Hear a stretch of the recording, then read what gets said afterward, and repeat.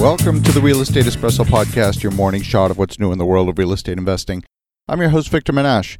Thank you to all the loyal listeners. If you're loving what you're hearing on the show, go out and tell 2 friends today about the show. Show them how easy it is to subscribe. Spread the love around. Why keep all this goodness to yourself? On today's show, we're talking about market oversupply. Everyone needs a place to live, right? Well, that's one of the arguments that underpins the demand for real estate. But in some markets, that's not an appropriate statement. Let me take you back to the financial crisis of 2008 and its aftermath. There were a few counties in the U.S. that stood out for a very high rate of foreclosures. 2 markets that come to mind are Florida's Dade County and Arizona's Maricopa County.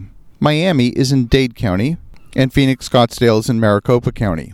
In fact, it's a long list of communities, including Mesa, Tempe, Chandler, Glendale, El Mirage, 24 of them in total. Let's be clear, a lot of people lost their primary residence to foreclosure in the financial crisis. The scale and human impact of that is hard to comprehend. Both Miami and Phoenix have a few things in common. Both are sun destinations, and a lot of people own second homes in those markets. Given a choice, people overwhelmingly chose to protect their primary residence and allow their second home to fall into foreclosure. There was a much stronger attachment to the primary residence than a second home. At the peak, there were 42,000 brand new vacant condos in Miami. Most were pre-sold in the period of 2005 to 2007, and when the financial crisis hit, buyers chose to walk away from their deposits rather than get financing on a property that would be underwater. That was then. Eventually, over time, those units got absorbed by the market and new construction resumed. In fact, there's been about 20,000 new condos built in the Miami market over the last decade. It seemed that much of the demand for condos in particular was coming from foreign buyers. Some were from Europe, notably the UK and Germany, but the largest number came from Latin America. Buyers from Brazil, Argentina, and Venezuela were looking for places to park cash.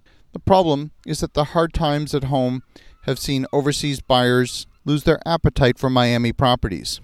Brazil's economy's run out of steam, with its currency losing 40% of its value against the dollar in the last 5 years, and that of Venezuela's virtually collapsed, savaged by hyperinflation.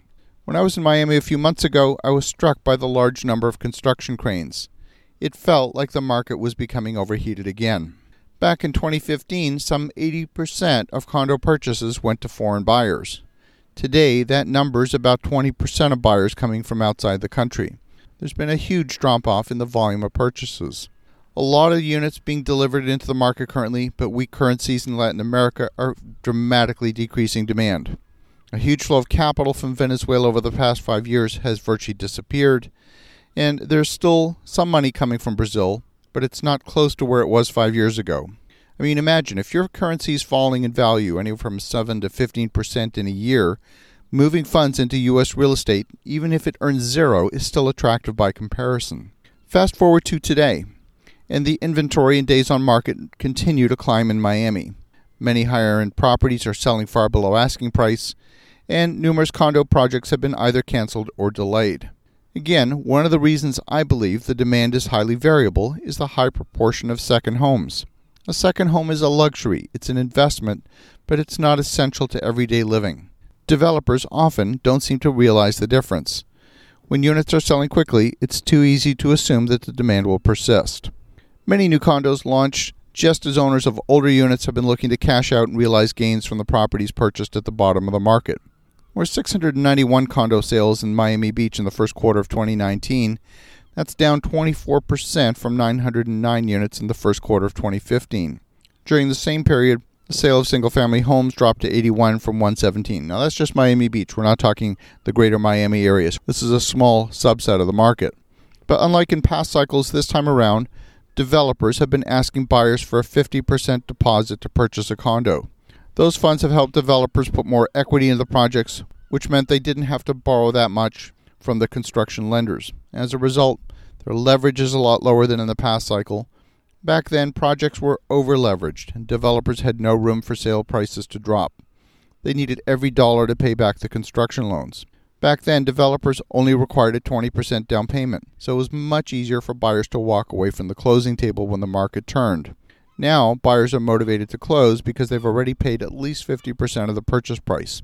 But as you evaluate a market, pay close attention. Are these residents that are buying their primary residence, or are these second homes? The stickiness of that purchase is dramatically different. So you think about that. Have an awesome rest of your day. Go make some great things happen. I'll talk to you again tomorrow.